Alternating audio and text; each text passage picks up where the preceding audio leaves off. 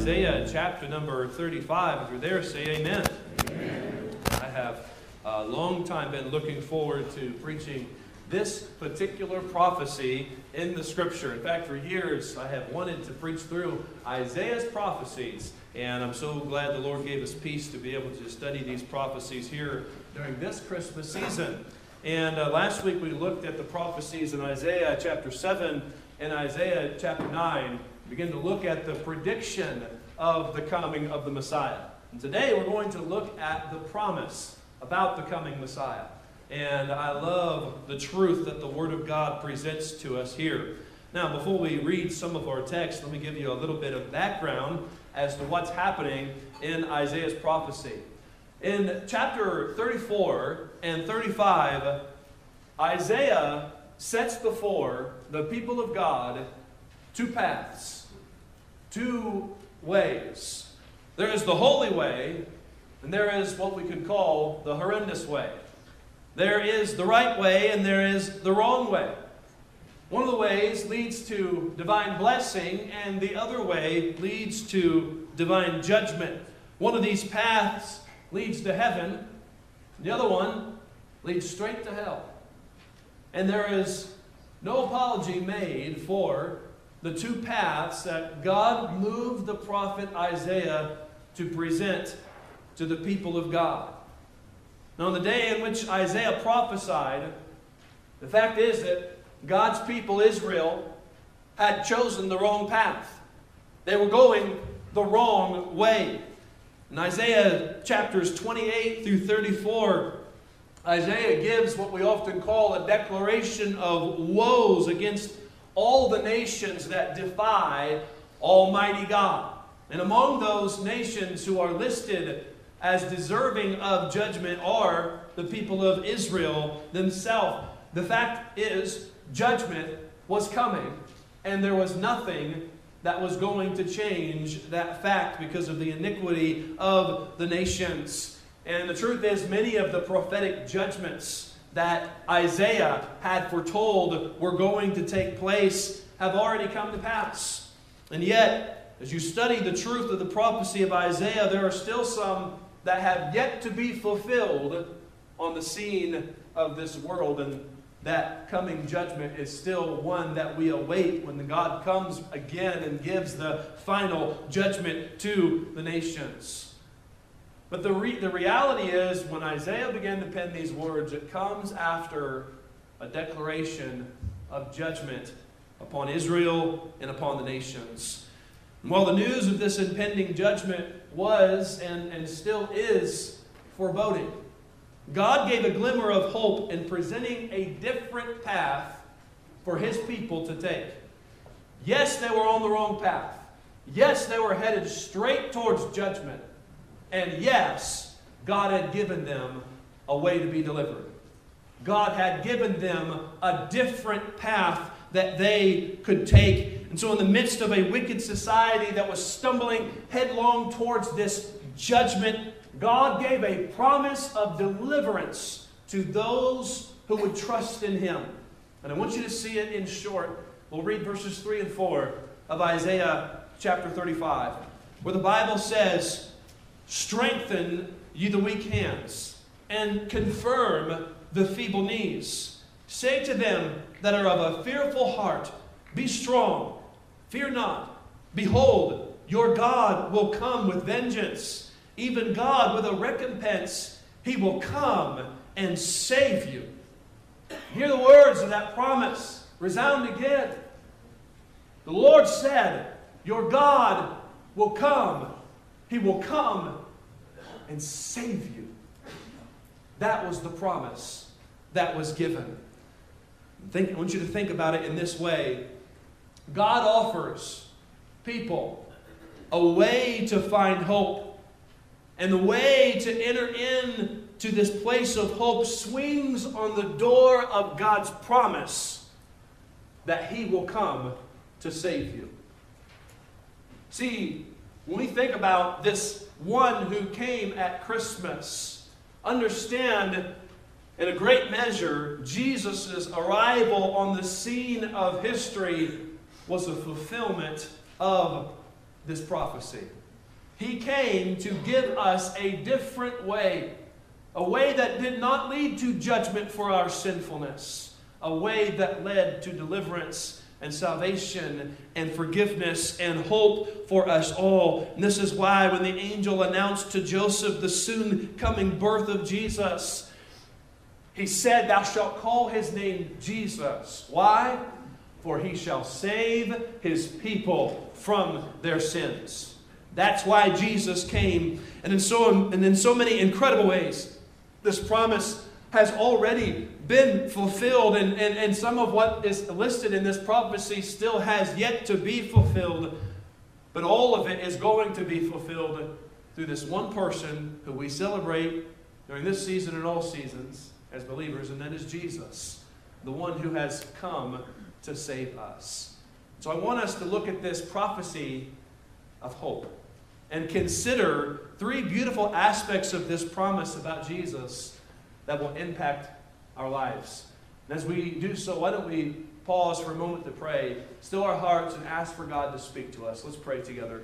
Our Father, we come before you this morning, and we need the anointing power of your Spirit, not only to help me preach, but to help all of us be able to hear and respond to the preaching of your word. And God, I cannot do this without you. And I do not want to pretend that I can, because I know that I can't.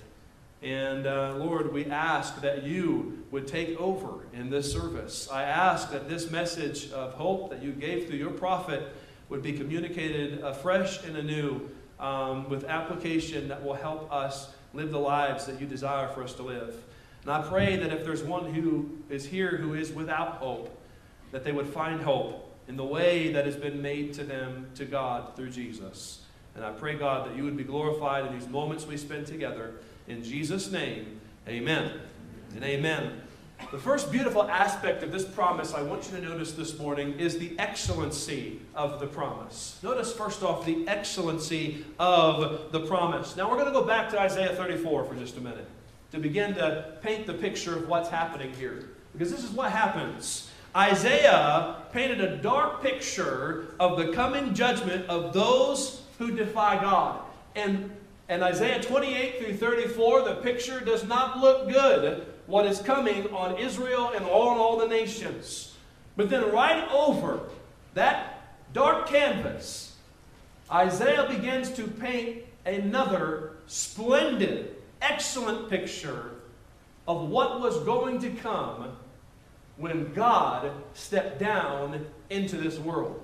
And I want you to notice what he says, starting in chapter 34 and verse 16. If you're there, say amen. Amen. The Bible says, "Seek ye out the book of the Lord and read. No one of these shall fail. None shall want her mate, for my mouth it hath commanded, and his spirit it has gathered them.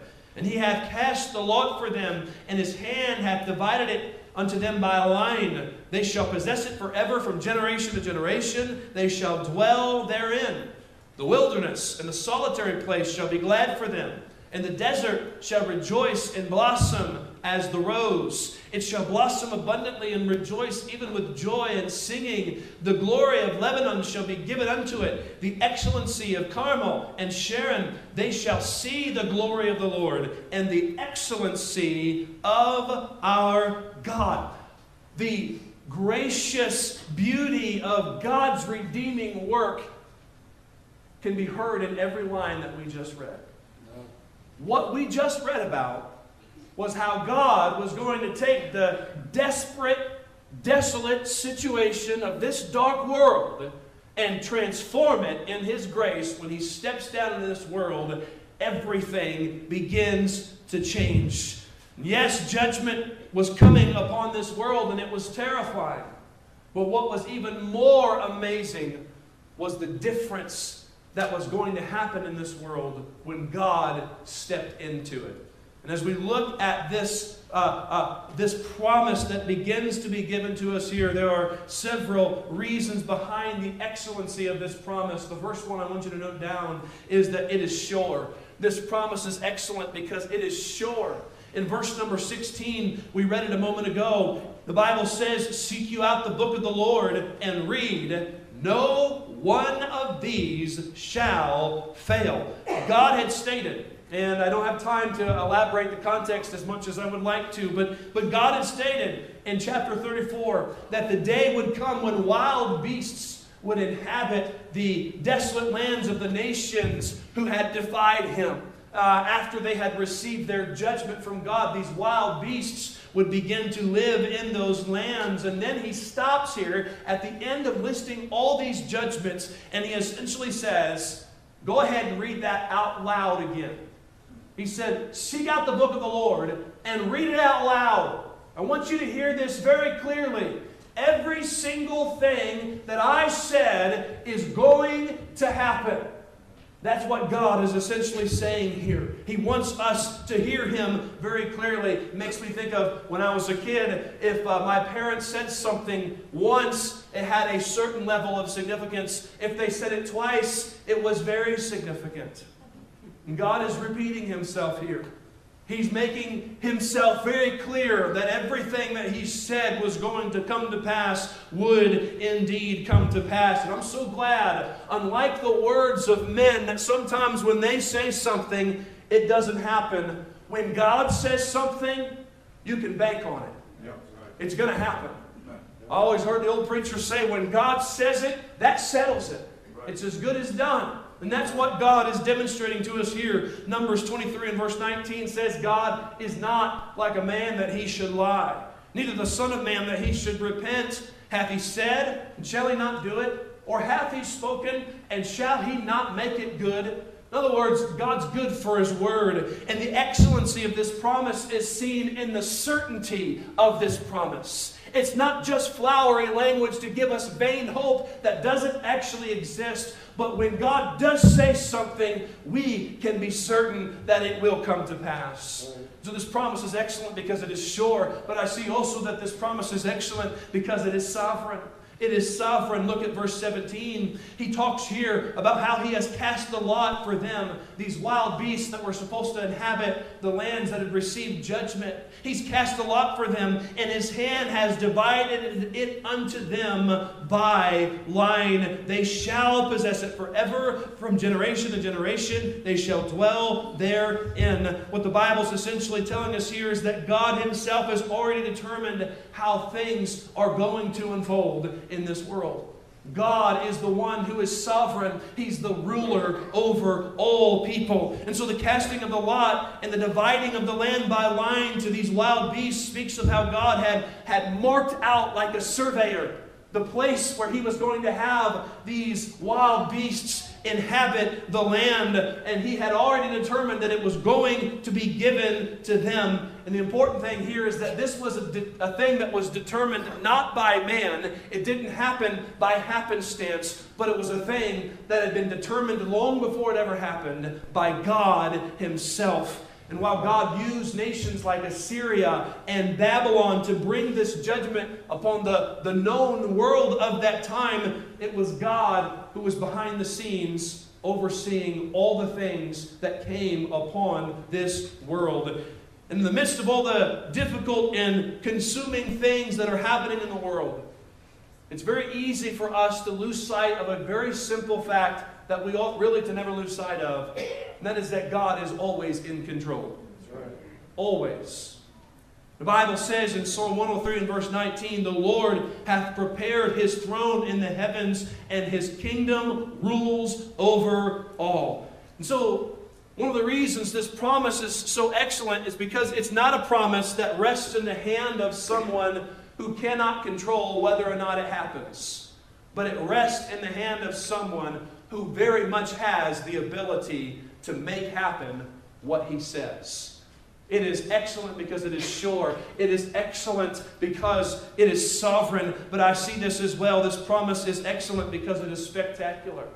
It is spectacular. In verses 1 and 2, the Bible begins to describe some incredible things to us. And what God was about to do in judgment would produce something that would be truly spectacular, as we've read in verses 1 and 2 of chapter number 35. Out of the ashes of this judgment, God said he was going to bring on this world would rise a living and fruitful fruitful land in the midst of a dry and barren wilderness. If you look at verse number 1, the Bible says that the wilderness and the solitary place shall be glad for them, and the desert shall rejoice and blossom as the rose. It shall blossom abundantly and rejoice, even with joy and singing. The glory of Lebanon shall be given unto it, the excellency of Carmel and Sharon. They shall see the glory of the Lord and the excellency of our God. God was going to transform the parched land and make it into a productive land. And in fact, so splendid was going to be what God was going to do in those desolate lands that these lands were actually compared to the places that were considered to be the most beautiful in that region of the world. Places like Lebanon and Carmel and Sharon. Oftentimes we hear about the cedars of Lebanon. We hear a description of God that He's the rose of Sharon and the lily of the valley. It's because these places were beautiful places. And the picture the Bible's painting for us here is that God was going to take a place of desolation and death and destruction, and He was going to turn it around to make it even more beautiful than the most beautiful places these people had ever seen before. And that's why this promise was so excellent, because what God was describing to these people was something that was beyond their comprehension. And really, the glory of the land pointed to the greater glory of the God who was behind the transformation of the land. And so that we see the excellency of this promise that was given, which leads us to the second truth I want us to look at here, and that is the encouragement of the promise. Not only do we see the excellency of the promise, but we see, secondly, the encouragement of this promise. God talked about judgment and how that judgment was going to be transformed into something beautiful. And this was a truth that He intended to be encouraging to His people who were in a very bad place spiritually, who were in a very bad place nationally. And He begins to share this truth to be able to encourage His people. And yes, He told them there were going to be difficult times ahead. But what God was going to bring out of that difficulty was something that was worth looking forward to for them as a nation. And so as we think about the encouragement of the promise that was given here, I want you to see several things that it did for the people of God, and that several things that it will still continue to do for us if we'll allow it to. First off, I want you to note down that it provides strength. It provides strength. Look at verse number 3. In fact, why don't we read verse 3 out loud together? Here's what the Bible says. It says, "Strengthen ye the weak hands and confirm the feeble knees." Now, Isaiah describes a people who were desperately worn out. They were worn down. Their hands had no more strength to even be lifted up. Their knees were tottering and shaking. And some of you say that is my daily experience as soon as I wake up. Right? I understand. The idea is that they had slumping shoulders and tottering knees. They were so weak they could hardly lift their hands, and their knees were just at a place where they're about to give way. They just couldn't take another step. And this described the state of Israel during these years that they had slowly drifted away from God. But here's the thing. God whispered strength to those weak hands. He whispered security to those feeble knees that couldn't take one more step. And the news that God would come and restore them, He meant it to be a source of strength for them. Now, I'm getting warm in this thing, so I'm going to take it off. But I remember just a little while ago, and I've done this several times now, but I remember being up in the mountains, and we weren't even hunting. I wasn't even hunting for me. It was with two other hunters, and one of the hunters got a bull, and one of them got a cow. But they didn't just get it right off the road so we could pull right off and put it in the vehicle. It was up one side of the mesa, down the other side. That's where it was at. And it was quite an ordeal. And I remember, it was so exciting when the bull went down, and the cow went down as well. And I was so excited for my friends, but I remember looking down in that valley and thinking, what did we do? We marched down, and we got that animal cut up, and I did a very foolish thing. I decided that to save time, I would carry 2 quarters out up the mesa. Well, that completely used up all of my leg strength.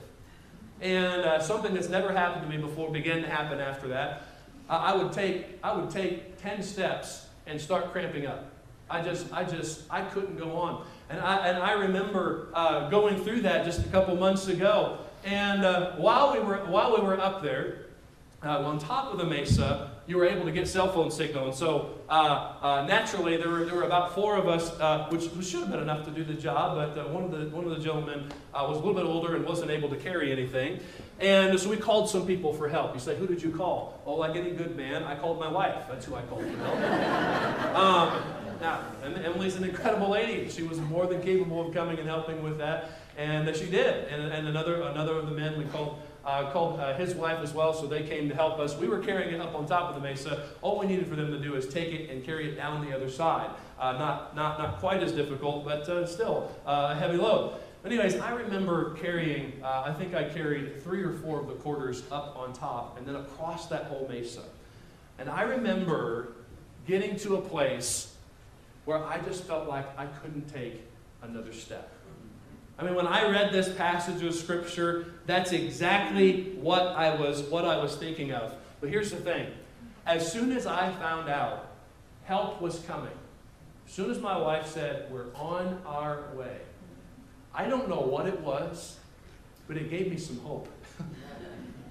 Somebody's coming to help.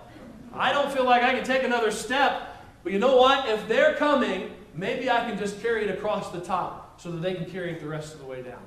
And it just gave me a little strength to take another step. And the truth is that every one of us can get to a place where we're worn down in the way that we're going through life.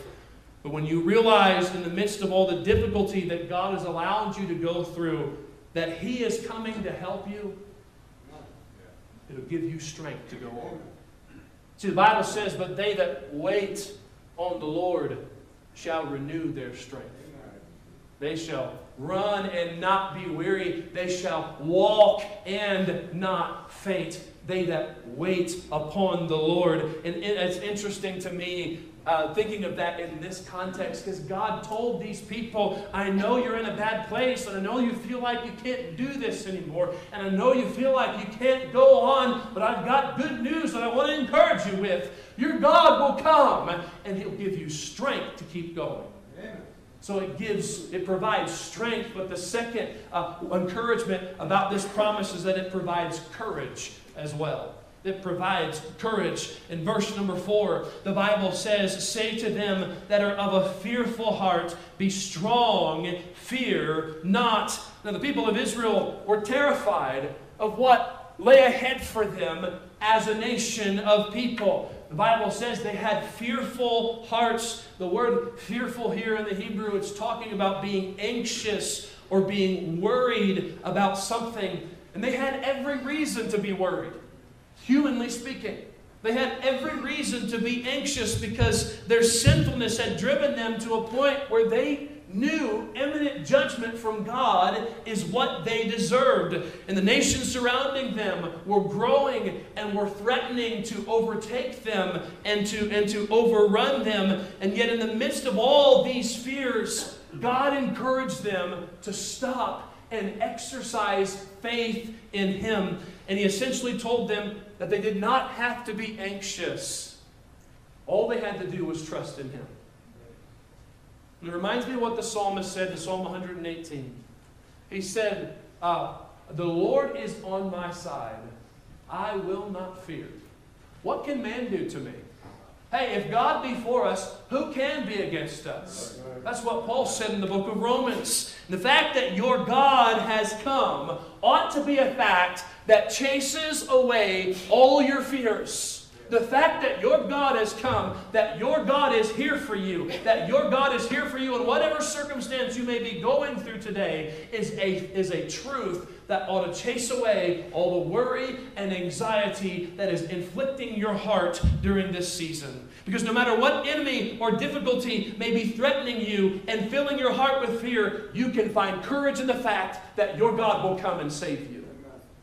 The psalmist said in Psalm 56 and verse 3, "What time I am afraid, I will" what? Trust in thee. What time I am afraid, I will trust in thee. Boy, this promise is a promise that provides us with strength, that provides us with courage.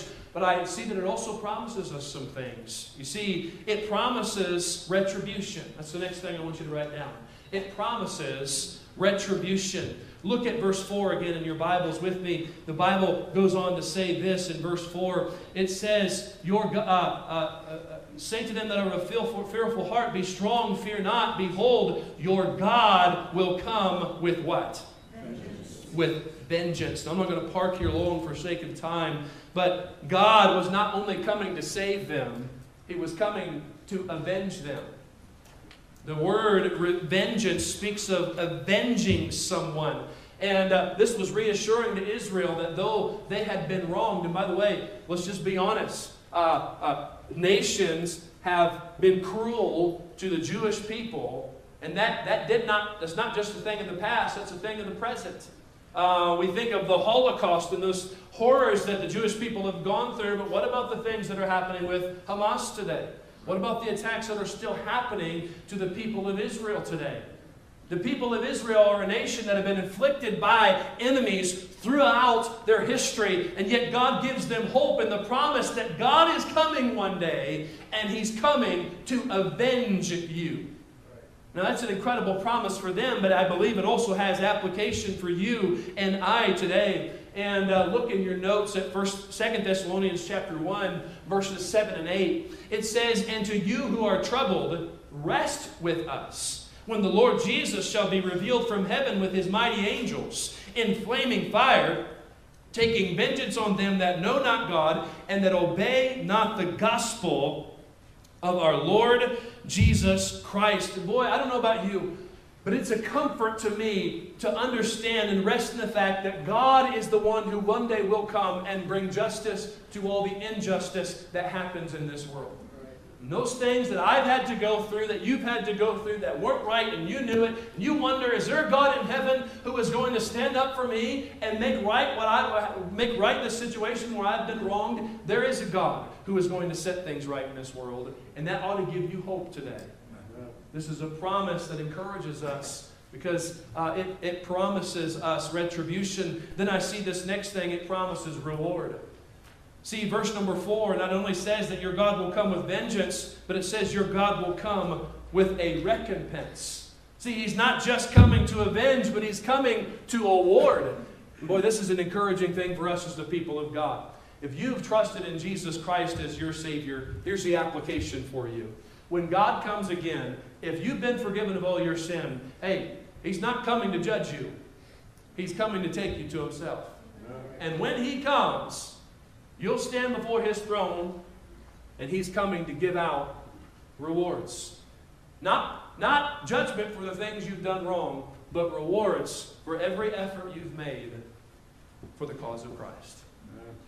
The Bible tells us that every one of us as believers will stand one day before the judgment seat of Christ. Revelation 22:17, the Lord Jesus said, "And behold, I come quickly, and my reward is with me to give every man according as his work shall be." And I don't know about you, but it encourages me to keep on at it, to keep on staying faithful for the Lord. When I think about that day when my God comes again, my Lord Jesus comes again, and I'm able to stand before Him, and He hands out those rewards for faithful service to Him, and I'm able to give them all back to Him and set them at His feet in an act of worship.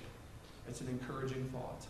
And so this promise encourages us because it promises us reward. But the next thing I see here is that it promises rescue as well. Look at verse 4. The Bible says your God will come, and at the end of the verse it says He will come and what?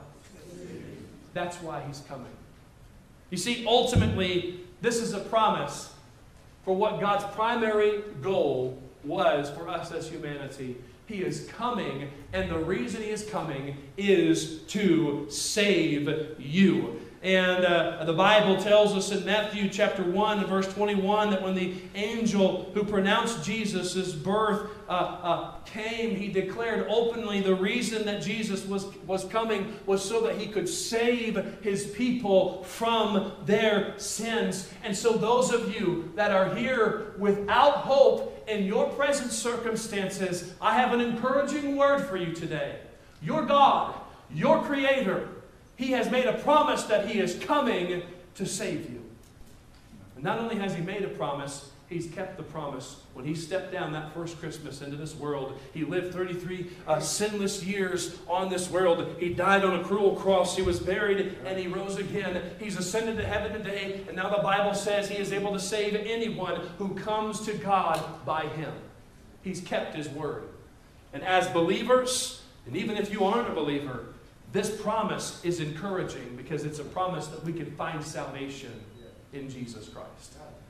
And so we see the excellency of the promise. We see the encouragement of the promise. But the final truth I want you to see this morning is the exchange of the promise. The exchange of the promise. Isaiah portrays the incredible exchange that would take place when God came. In this dark world that was going to face judgment from God, the first scene is very bleak. Wild animals are roaming over the lands that used to be inhabited by the nations. And in this desolate place, God enters into the scene. The promise is given, your God will come. And after He comes, notice the exchange. Notice the transformation that takes place. Verse number 5, the Bible says, then the eyes of the blind shall be opened, and the ears of the deaf shall be unstopped. Then shall the lame man leap as in heart, and the tongue of the dumb shall sing. For in the wilderness shall waters break out, and streams in the desert. And the parched ground shall become a pool, and the thirsty land springs of water. And the habitation of dragons or lizards, where each lay shall be grass with reeds and rushes. Here we begin to see, first off, an exchange perspective that the Lord begins to unfold for us in the Scripture. And the scene that is described for us in these verses is that of drastic change. God comes on the scene, and all of a sudden, blind eyes can see, deaf ears can hear, lame legs begin to be able to walk again, and mute tongues begin to sing aloud in praise to God. Can you see the scene unfolding in your mind? God comes on the scene in the wilderness where there is no water. Water now is found there. In the desert where it's desolate without even a pool of water, now there's streams flowing in the desert. And in the dried up watering holes in the wilderness, there's water once more. And all around in these desolate places, there's green grass growing. There's reeds springing up around the waters. And this place that was desolate and forsaken, without inhabitant, God comes on the scene and everything changes. Now, many of these prophecies that are given here have already had a literal fulfillment soon after Isaiah gave this prophecy in the days of Israel. And yet, from a spiritual standpoint, most of these prophecies were fulfilled when Jesus Christ came into this world. You see, Jesus, by His own admission, He came to open eyes that were spiritually blind, to unloose ears that have become spiritually deaf to God's truth, to make the spiritually handicapped man who had no power of himself to be able to live for God, to make him be able to spiritually walk again. All of these things that are described for us here are things that happen when Jesus Christ enters in on the scene. The point is, when Jesus enters into someone's life, everything changes. The Bible says in 2 Corinthians 5 and verse 17 that if any man be in Christ, he is a new creature. Old things are passed away. Behold, all things are become new. I like the old song we ought to sing it sometime. It goes, once I was lost in sin, I had no peace within. To save my weary soul, I knew not how. But Jesus came to me, and by His grace I'm free. And now it's different. Oh, so different now. It's different now since Jesus saved my soul. It's different now since by His blood I'm whole. Old Satan had to flee when Jesus rescued me. Now it's different. Oh, so different now. Have you experienced the difference when Jesus comes into your life? See, it's just not the same. When God comes, it changes everything. Now, some of you, that's your story. In fact, if you've been saved, I'd say that's all of your story. Your life was a desolate wilderness. You were shriveled and dried up, and there was no hope for you. But God stepped into your life, and everything changed. A marriage that was on the rocks all of a sudden has been saved. A life that was headed straight along towards ruin has been delivered, all because God has come and changed everything for you. I love it. We see the exchange of the promise. It's an exchange perspective, but the final truth I want us to see is that it is an exchanged path. It is an exchanged path. You see, when God comes, He gives a new way for His people to walk on. A new path for His people to make their progress through life. And this path is described in verses 8 through 10. We'll look at these briefly and be done. Verse number 8. You're there with me? Say amen. Amen. The Bible says in verse 8, and an highway shall be there, and a way. And it shall be called the way of holiness. The unclean shall not pass over it, but it shall be for those, the wayfaring men, though fools, shall not err therein. No lion shall be there, nor any ravenous beast shall go up thereon. It shall not be found there, but the redeemed shall walk there. And the ransomed of the Lord shall return and come to Zion with songs and everlasting joy upon their heads. They shall obtain joy and gladness, and sorrow and sighing shall flee away. Boy, what a special path this is that the Bible begins to describe for us here. This path that God, when He comes, is going to make for those who trust in Him to follow down after Him. I want you to notice several things about this path before we're done. First off, I want you to see it's a special path. See, the Bible says in verse number 8 that an highway shall be there. All right? So where exactly is there? That was what I thought of when I looked at this. There is in the desolate wilderness, in that dry land where the wild beasts were roaming around, in that place where nobody in their right mind would have thought to make a path, in that place where people don't just go walking, in that place where a lot of people would say, oh, there's no way you can make it past that way. There's no water that way. There's a whole lot of predators and dangerous things that way. You can't go that way. On that way, God made a path. That's what's being described for us here. And suffice it to say, in the words of Spurgeon, he said this: engineering has done much to tunnel mountains and bridge abysses, but the greatest triumph of engineering is that which made a way from sin to holiness, from death to life, from condemnation to perfection. Who can make a road over the mountains of our iniquities but God Almighty? None but the Lord of love would have wished it. None but the God of wisdom could have devised it. And none but the power of God could have carried it out. And I'm here to tell you today, I'm so thankful that God has made a way where it didn't seem like there could ever be a way for us to be able to be saved. The Bible says He's made this highway for those who trust in Him to be able to walk on their way towards heaven in eternity. And by the way, I think the Bible also makes clear what that way is when Jesus said, I am the way, the truth, and the life, and no man comes to the Father but by me. We see it's a special path, but I see also it's a sanctified path. Verse number 8 said it's going to be called the way of holiness. Holiness is a word that means to be set apart for a special purpose. And I think of it as in the big cities. When you go to a big city, they have those HOV lanes. And only certain people are supposed to drive in those lanes, all right? Well, this is a set-aside lane. This is a set-aside way that only certain people are able to go on.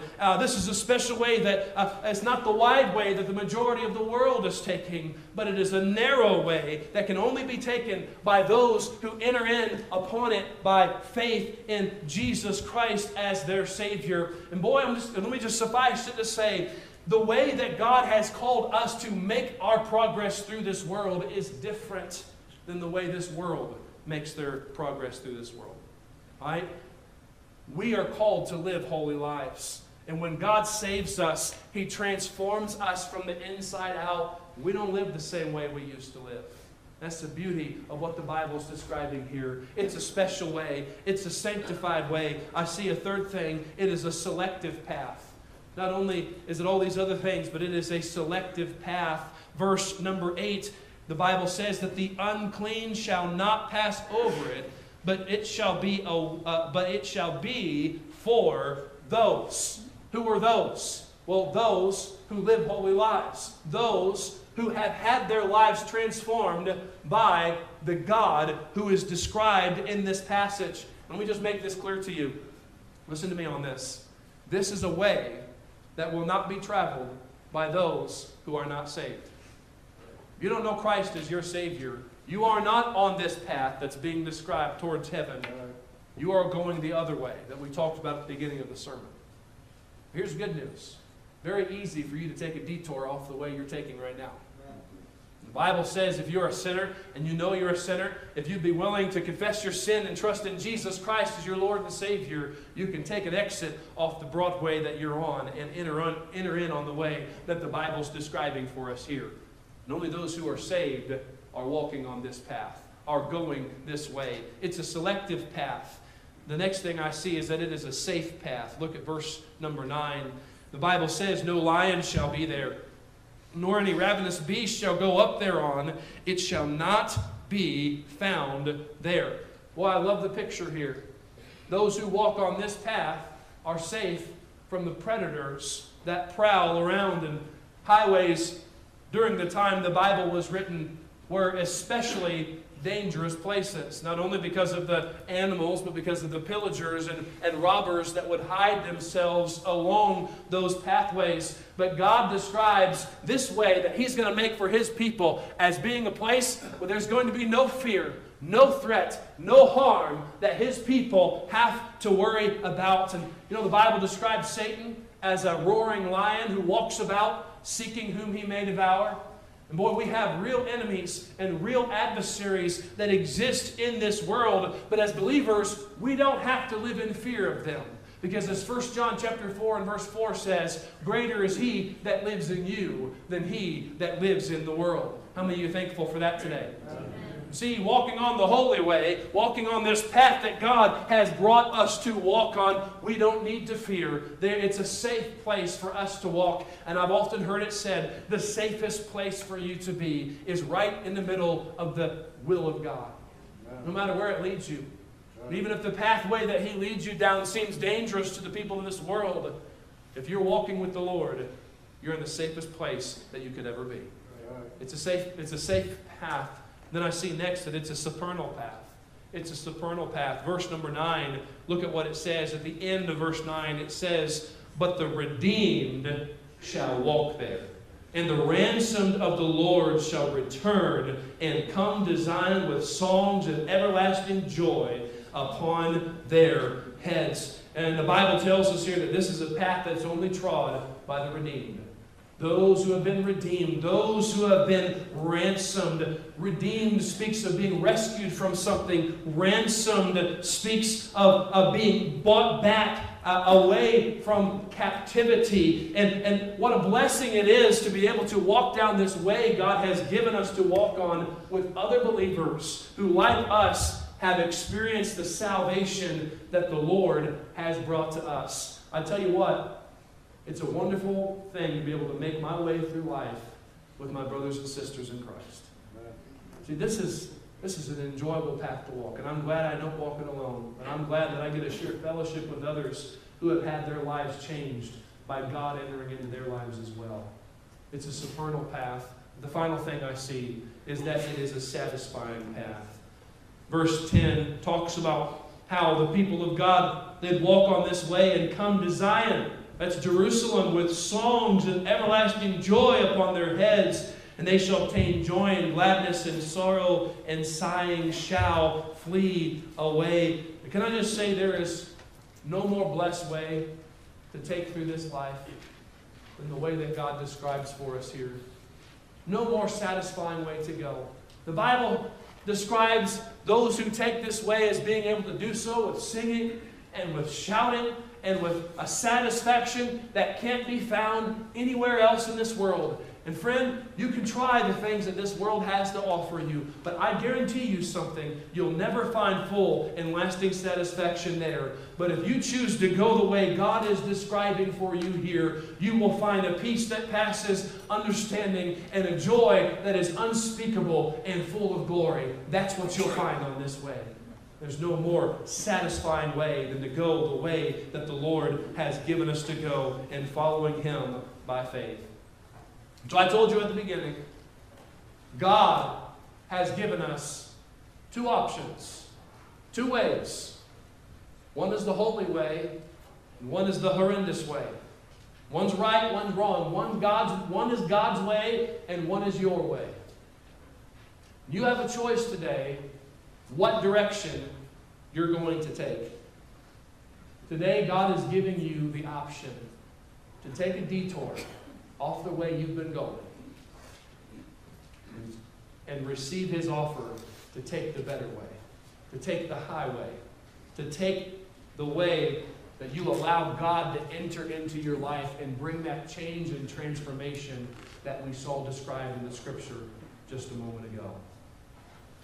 The way to enter on this road swings on the door of God's promise that He will come. God has come. But perhaps today, there's never been a time when you have let Jesus Christ come into your life and begin to bring this change into your life. Today, if you are here and God has spoken to your heart, and you realize that you have not experienced the change that the Bible talks about in the Scripture. Your life is that shriveled, dried up, desolate place. You're tired of the way that you've been living. God's giving you something better. But you won't experience it unless you receive the truth of the promise that your God will come. Jesus wants to come into your life today and change everything. But you have to be willing to let Him in. So if you haven't, I hope that you'll do that today. The Bible says, believe on the Lord Jesus Christ, and thou shalt be saved. It's very simple. Just receive Jesus Christ as your Lord and Savior, and He begins to make everything different. It's just that simple. Now, I know many of you have trusted Jesus Christ as your Savior. And I know many of you know what it's like to begin to experience this change in your life. Here's what I ask to you. If you've already taken this way, you already know that you're saved, will you let the promise that your God will come fill your heart with fresh hope today? See, some of you got saved years ago, but you're not living like it today. You're discouraged.